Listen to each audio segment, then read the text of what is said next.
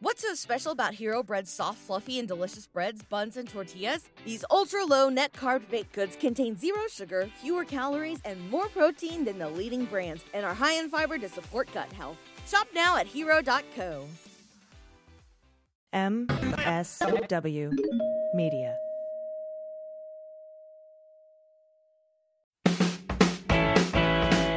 This is Albert Hammond Jr., and you're listening to What We're Drinking with Dan Dunn.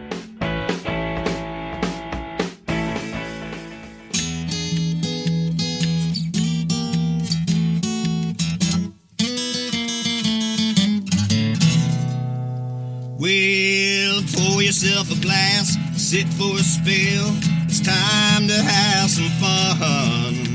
Let's do a little thinking, some picking and a drinking. But this is what we're drinking with Dan Dunn.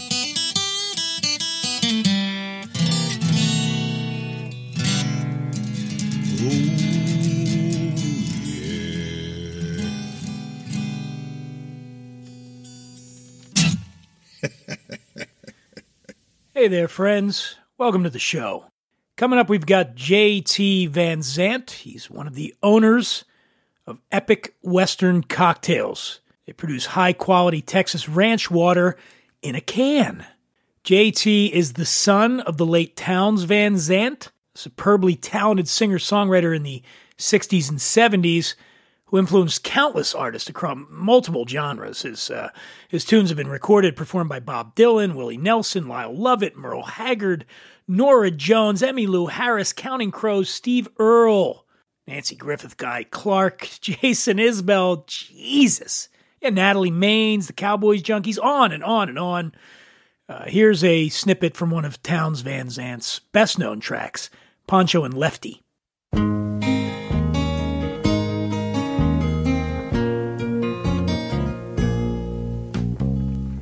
Living on the road, my friend, what's gonna keep you free and clean? Now you wear your skin like iron and your breath's as hard as kerosene. You weren't your mama's only boy, but her favorite one, it seems. She began to cry when you said goodbye. Sank into That song appears on his 1972 album, The Late Great Townes Van Zandt. Willie Nelson and Merle Haggard went on to cover that song in 1983, and their version hit number one on Billboard's country charts. JT and I talked a lot about his old man, so you're in for a treat, and that's coming up in a few minutes. So JT's got ranch water in a can, and I tried another canned product recently that I really dig. It's called Sake High. Now, the company is based here where I live in Venice, California. The sake is brewed in Kyoto, Japan. This is Junmai sake, Junmai being the Japanese word for pure rice sake. There are just 4 ingredients. They're all locally sourced in Kyoto. You got water, rice, yeast, and koji. Now, beer is made from barley, sake from rice. One of the main differences between sake and beer is that rice doesn't contain the kinds of enzymes that are found in barley. So an additional ingredient is needed to help convert the rice's starch into sugar. And that's koji, or koji gin, or koji kin, excuse me. In short, koji is steamed rice that has mold spores cultivated onto it. And this mold creates enzymes that convert the starches in rice into sugars that can be fermented by yeast cells. I'm burpy right now. So back to Sake High. There's a very nice couple here. They own it. They live in Venice. It's a very small operation. They're busting their butts. So I thought, give them some love on the show. It's really tasty stuff. I actually brought a few cans with me in a cooler when I was out golfing the other day, which might explain why my game went to shit on the back nine. The Sake High is 15% ABV. That's like 3 times stronger than most beer and seltzer. It's only available on premise in California at the moment, but if you're in other parts of the country, you can order it online at sakehigh.com. $20 for a 4-pack. I recommend it. Give it a shot. You like the sake. Also got a wine recommendation for you, Rombauer's 2021 Carneros Chardonnay. It's lovely. Carneros, of course, is a AVA in Northern California that includes parts of Napa and Sonoma counties. Rombauer's Carneros Chardonnay is a highly sought-after wine from vintage to vintage. And people love this, and rightly so. They're known for bright fruit flavors, creamy notes. I had the 21 the other night with salmon crostini and some grilled corn salad, and oh, lordy! Oh, I found it to be... All right. That's right, Matthew McConaughey. You get me. The wine smells like ripe peach spice, some pie crust there, and on the palate you're going to get apricot and some nice vibrant acidity, little hints of vanilla. It's $40 a bottle. Rombauer's 2021 Carneros Chardonnay. I recommend it. A little segment on this show we call Outside the Zone, in which we dissect pitches that I've received. Pitches from publicists that are outside the zone.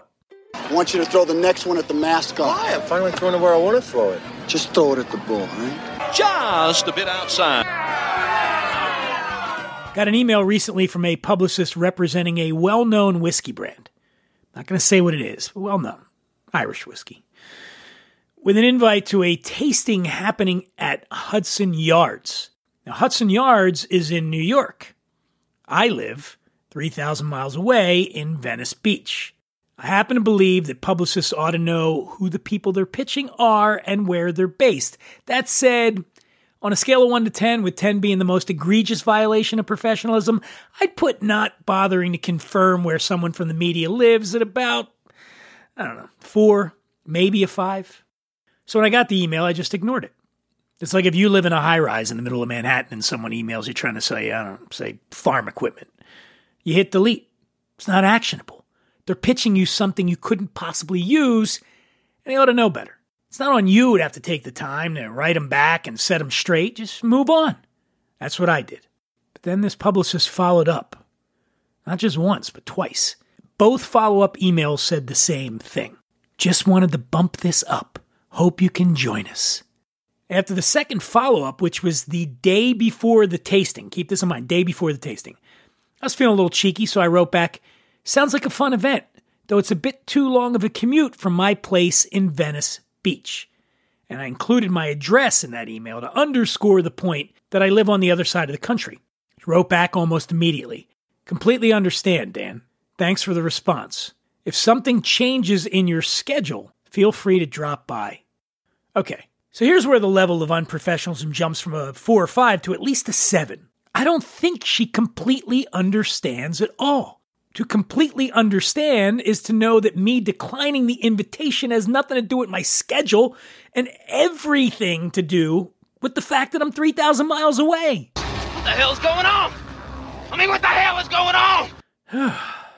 So I write her back the day after the event, saying I'm sorry I wasn't able to make it, but if she would send me a sample of the new whiskey expression, I'll try it and, possibly talk it up here on the show. She wrote back excitedly, lots of exclamation points. That's great, and that she would FedEx me a sample right away. That was 2 weeks ago, and my sample is nowhere in sight. Beneath his stormy surface flowed the warm tide of compassion and kindness. What the hell's going on out here? All right, so we'll go from incompetence to competence, and that competence would be one of our partners here on the show. Can I get a little music for this? I need the accompanying music. Come on, give me a jam. All right, yeah. Oh, that's it. Yeah. That's the jam. I'm talking about Batiste Rum. Batiste Rum is the first sustainable American craft rum. They use an eco-positive, solar-powered manufacturing process from beginning to end. It's made from 100% fresh cane juice. They're not using sugar crystals. They're not using molasses. If you like tequila 100% agave, you're going to love rum 100% cane juice. You got to trust me on this, folks. The hella fine rum. I got a deal for you. All right? Yeah, just you. Don't tell anybody else. All right, you can tell other people. Go ahead. But here's the deal. Go to batisterum.com, BATISTERHUM.com. Put in a bunch of rum in that cart. Put it in there. Get as much rum as you can handle. and then enter code DUNN, D-U-N-N, that's my last name, at checkout. 20% off everything you got. 20%. Moolah, greenbacks, cold, hard, cash. Thanks to Batiste Rum. Yes, they're swell, folks. Batiste is proof that great taste with true sustainability is not a goal for tomorrow, but a reality today. Now you got this rum and you want to mix it with something. You want a good mixer. Can I get some new music for this? New music, please. Thank you. You've heard me say this before on the show. You can buy the finest spirits in the world, like Batiste Rum, to make craft cocktails at home. But if you use lousy mixers, you're going to get lousy drinks. And let's face it, whipping up cocktails at home can be an expensive hassle.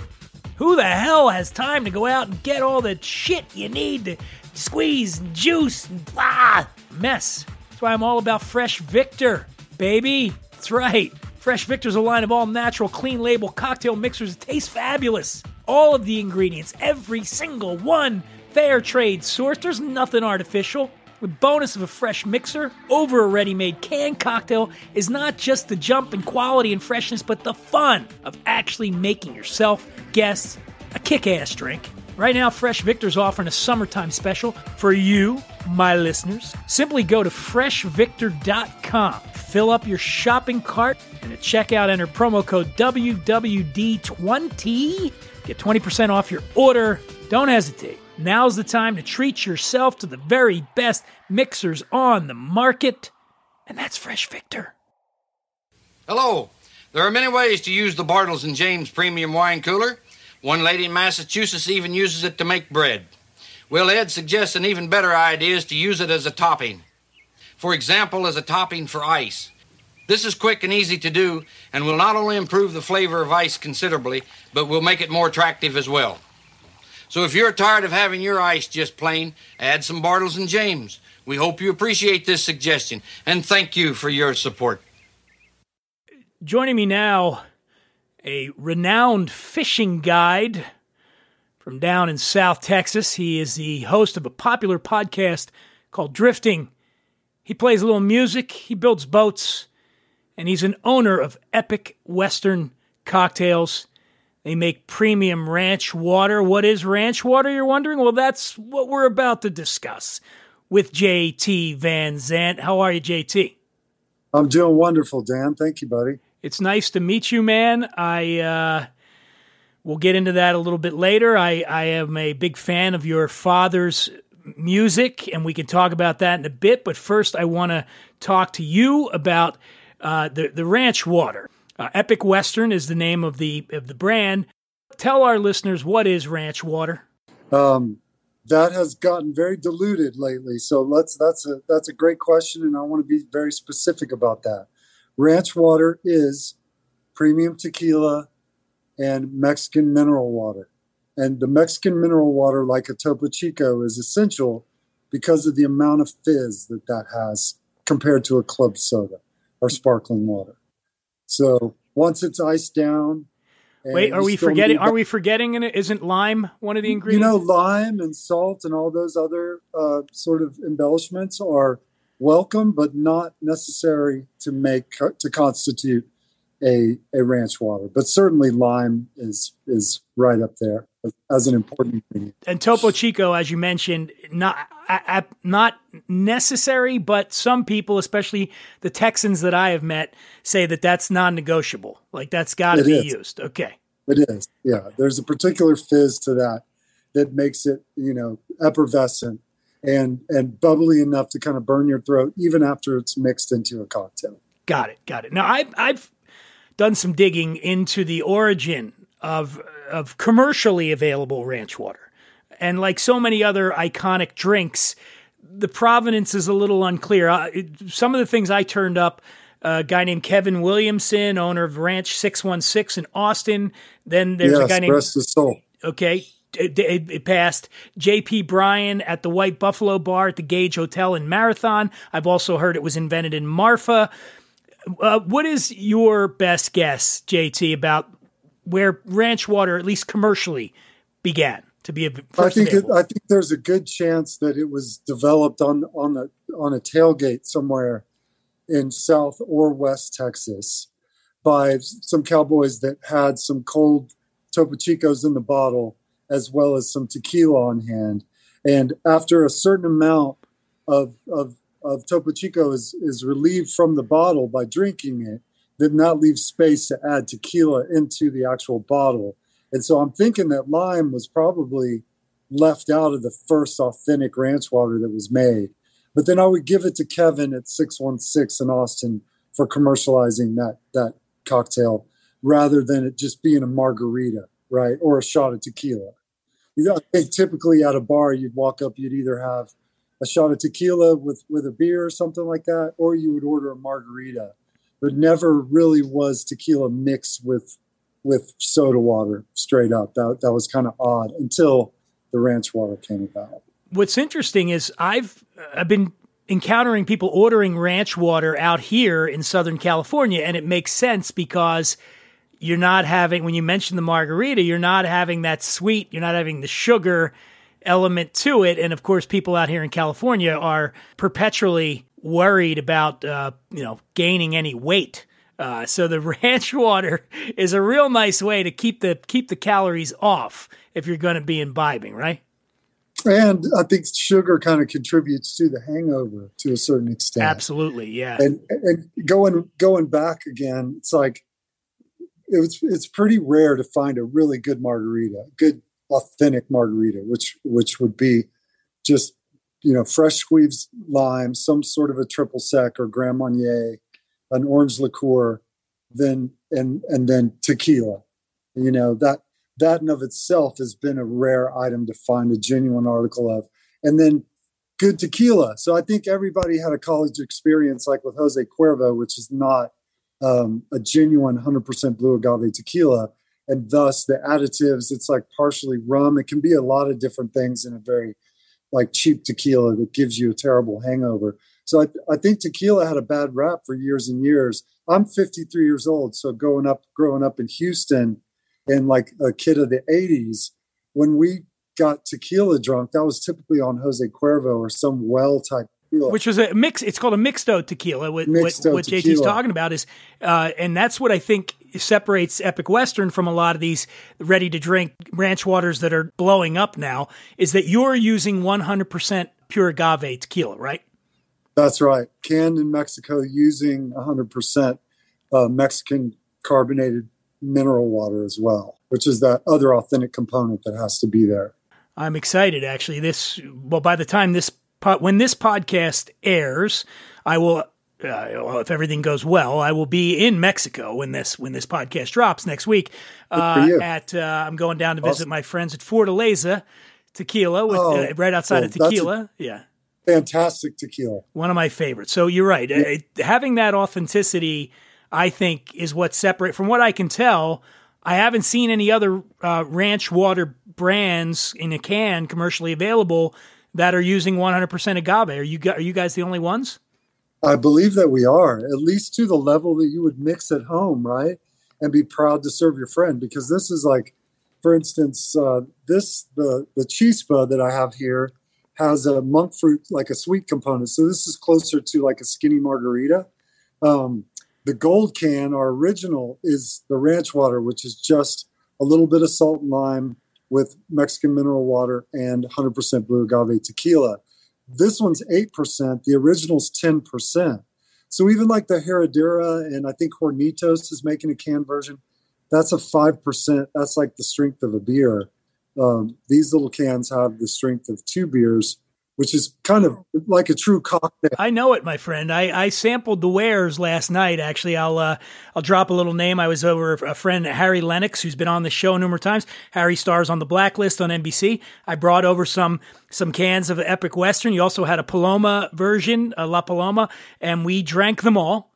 And let's just say the evening was a lot of fun after that. We drank a bunch and we played some piano and did some swimming in the pool and playing with the dogs and shooting pool and everything else. And it just, you know what it is? It's very light. It's hot here now. And it's very light and refreshing. You don't get weighed down by it when you're drinking it. It makes you feel, up and peppy. At least that's how I experience it. There is a lot of euphoria to it. And it hits you right away. Like if you hadn't had a drink all day and you want one, you start bleeding into beers, that leads, to 2 or 3, then you need a nap or you just don't feel that great. You're kind of heavy and full. I agree. They're very light, very refreshing, and they bring about almost an instant kind of euphoric feeling. Now, how many states are you available in? That's a good question. It's growing by the day. I want to say we're in at least 5 right now. I'm breaking into Colorado and a couple other mountain states, trying to get out to California right now, Florida. We're in Oklahoma, Texas, Louisiana, a couple other states. But yeah. And so is it sold by a 4-pack, 6-pack? How does it come? 4-pack, and we're about to release another one called Brush Fire, which has a jalapeno component, and with that we'll have a sample 4-pack that'll have the La Paloma, the original ranch water, the Chispa margarita, and then the Brush Fire as well. Count me in on that one, please. So right now there's three flavors, soon to be 4. And what's the price for a 4-pack? About $18.99. But then again, compared to the next one down the ladder, you're getting a lot more tequila in those cans. So a 4-pack has half of a 750 milliliter bottle of 100% blue agave tequila. Wow. So even if you took the cheapest 100% blue agave tequila on the market, 2 4-packs would about equal the cost of that bottle. And you're holding a full bottle of tequila in 2 4-packs. 8 cans has a full bottle of tequila. So if you have 2 of these things, if you have 2 of the 8% versions, you've had a few shots of tequila. If you have 2 of the gold cans, you've had 4 ounces of tequila. If you've had 2 of those for breakfast, you're my Uncle Den. That's how he goes. Exactly. Yeah, maybe. No. So what in your bio, JT, it lists you as a legendary fly fisherman. Now, I don't know a lot about. I think we talked about this briefly off the air before we started. I lived in Colorado, so I have tried fly fishing. I'm not good at it. My understanding of how it works, I basically know that there are 2 types of flies. Am I right on this? There's the ones that float, they're the dry flies, and the ones that sink are the nymphs. Yeah, well, that's in trout fishing. Which is what we would do on the Roaring Fork River in Colorado. That's right. So you can catch a sailfish on a fly rod, right? So I would add one other category to those 2 flies. You've got your dry fly, which floats on top. You have your nymphal stage, which is a nymph that goes and sinks. And then you have a streamer, which you have to articulate with a stripping motion, which imitates like a bait fish or a shrimp or a crab or something else. So you have streamers, dry flies, and nymphs. When you go out, you take people out, you're going to teach them. How long does it take if someone has never fly fished? Because it just looks really complex. How long does it take for someone to just get proficient? I would say, it does take a dedication of someone's time. 30 minutes, 3 times a week for a few weeks, and you can cast a fly rod.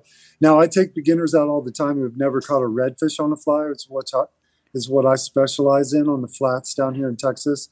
And more often than not, I can get a beginner hooked up on his first time out. But to really enjoy it and have confidence and repeatability, consistency, I think you need to practice with a fly rod for a couple months. And to me, it's a simplified version of fishing.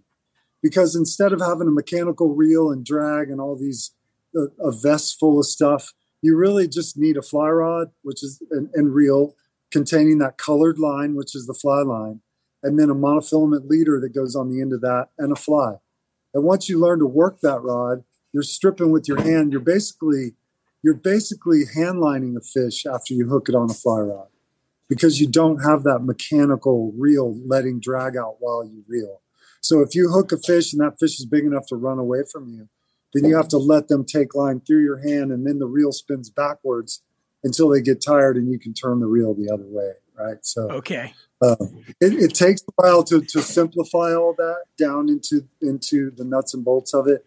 I think that's what attracted me in the beginning. I saw the line traveling through the air. I saw this round reel that didn't make any sense to me, and I was like, I got to figure out what that it just mystified me. And once I got the tackle in my hand, I was sort of inseparable with it.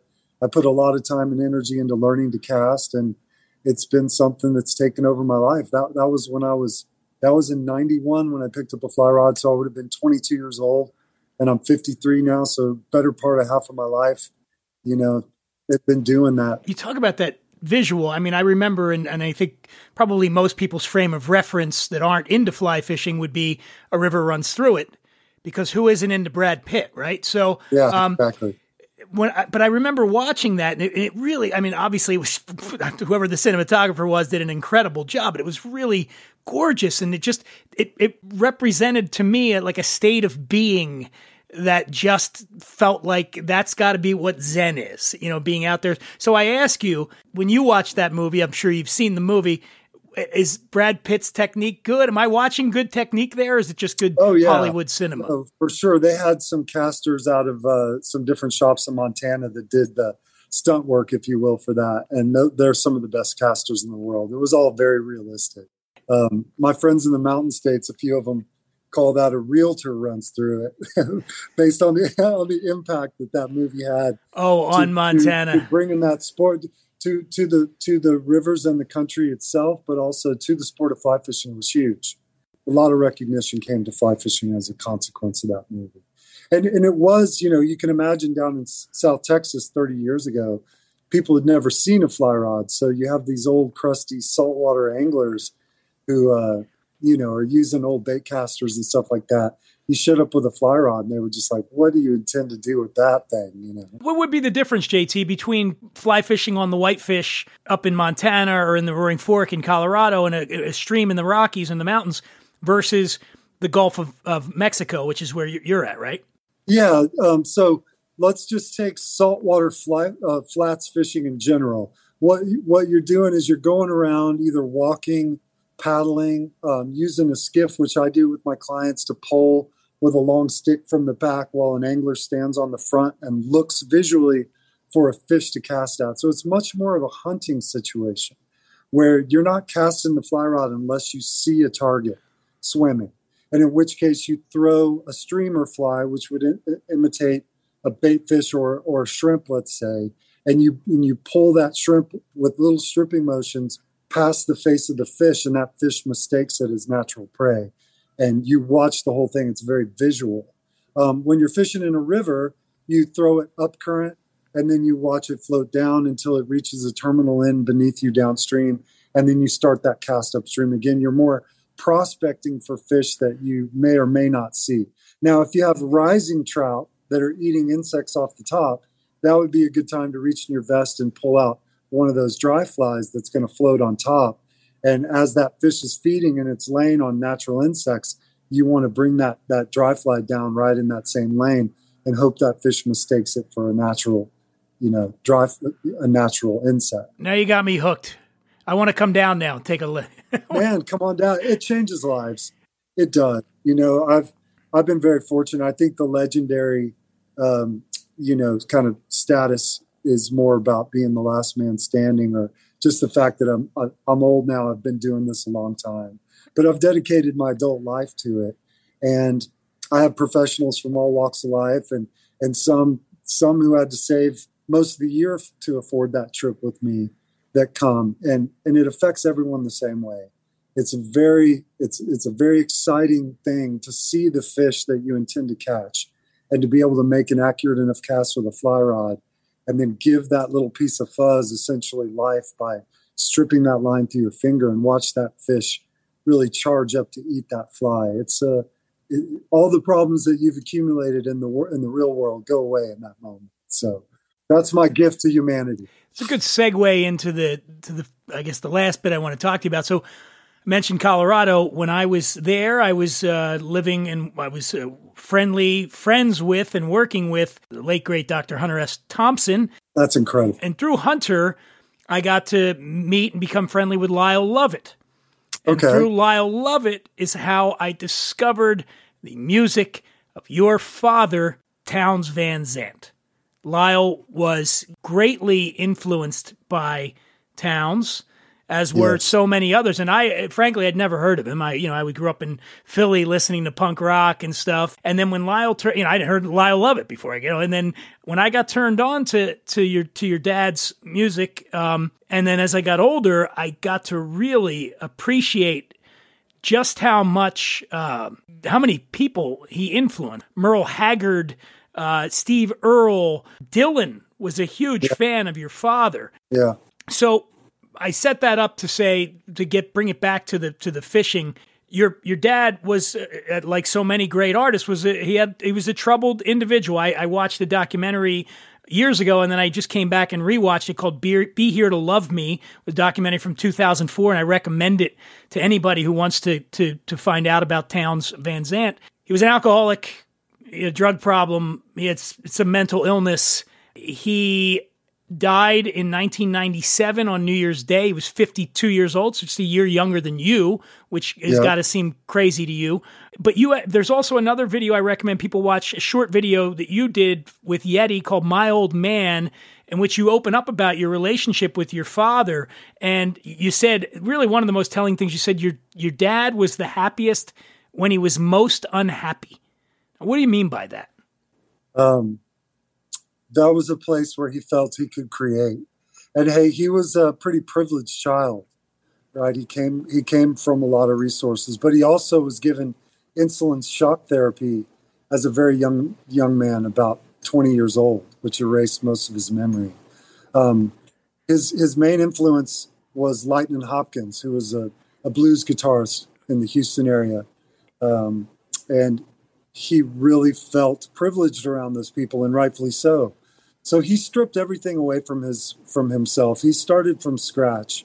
He hit the road with a knapsack and a guitar case, and he didn't call his mom until he had a hit song. And he did it. You know, he really did it. I'm super proud of him. I wish he could have found a little relief from the burdens that his mind put him through. But he really felt when he had the blues that he was the most authentic in the place of creativity. And he kind of set it up for himself to be in situations that most people would find incredibly dire. That was his happy spot. But he made it work with a guitar and a pickup truck for his whole career, and managed to be, the favorite songwriter of many great artists, many of whom you mentioned.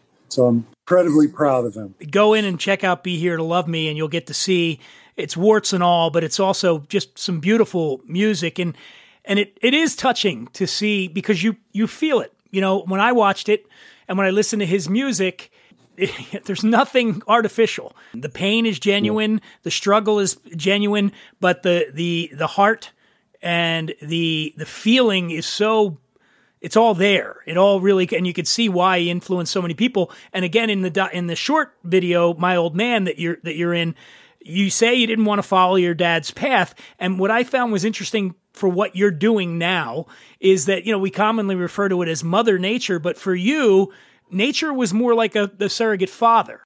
It's true. It's true. My dad's songs became a much greater parental influence on me than the man himself was. He wasn't capable really of carrying the load the way his songs sort of represent. So what I mean by that is, like, you weren't going to get very far by emulating him as a human being. He was very disturbed, very unhappy, very unhealthy. But he wrote in an idyllic way that represented true human emotion in the way I believe that one should be. Much like if you were to read the Bible, whether you're religious or not, whether you believe in God or not, you got to admit there's some pretty great, valuable lessons in there on how you should be as a person. And I found that in his music.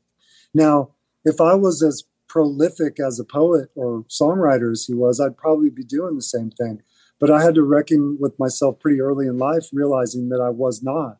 And so was I going to just move through life as the son of somebody, or was I going to find the thing that really was meaningful to me and do it to the best of my ability? And luckily, fly fishing came along, and I thought, man, here's my chance. Let me see how I can affect others by sharing the love I have for this pastime. And it paid off. And it was taught to me by the what should I say, just by the discipline that he wrote under.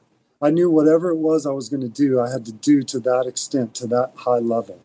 And also that ties into Epic Western. Honestly, I'm lucky in the fact that I'm a sponsored athlete. I have many sponsors, including, apparel brands, Yeti coolers, other people take really good care of me. And I had a lot of offers to back some hey, I'm a Van Zandt. Like, so the alcohol companies were going to reach out eventually, right? And so I turned a lot of folks down because I wouldn't drink it. I wouldn't be proud to serve it to my friends. Like, ranch water is not a seltzer.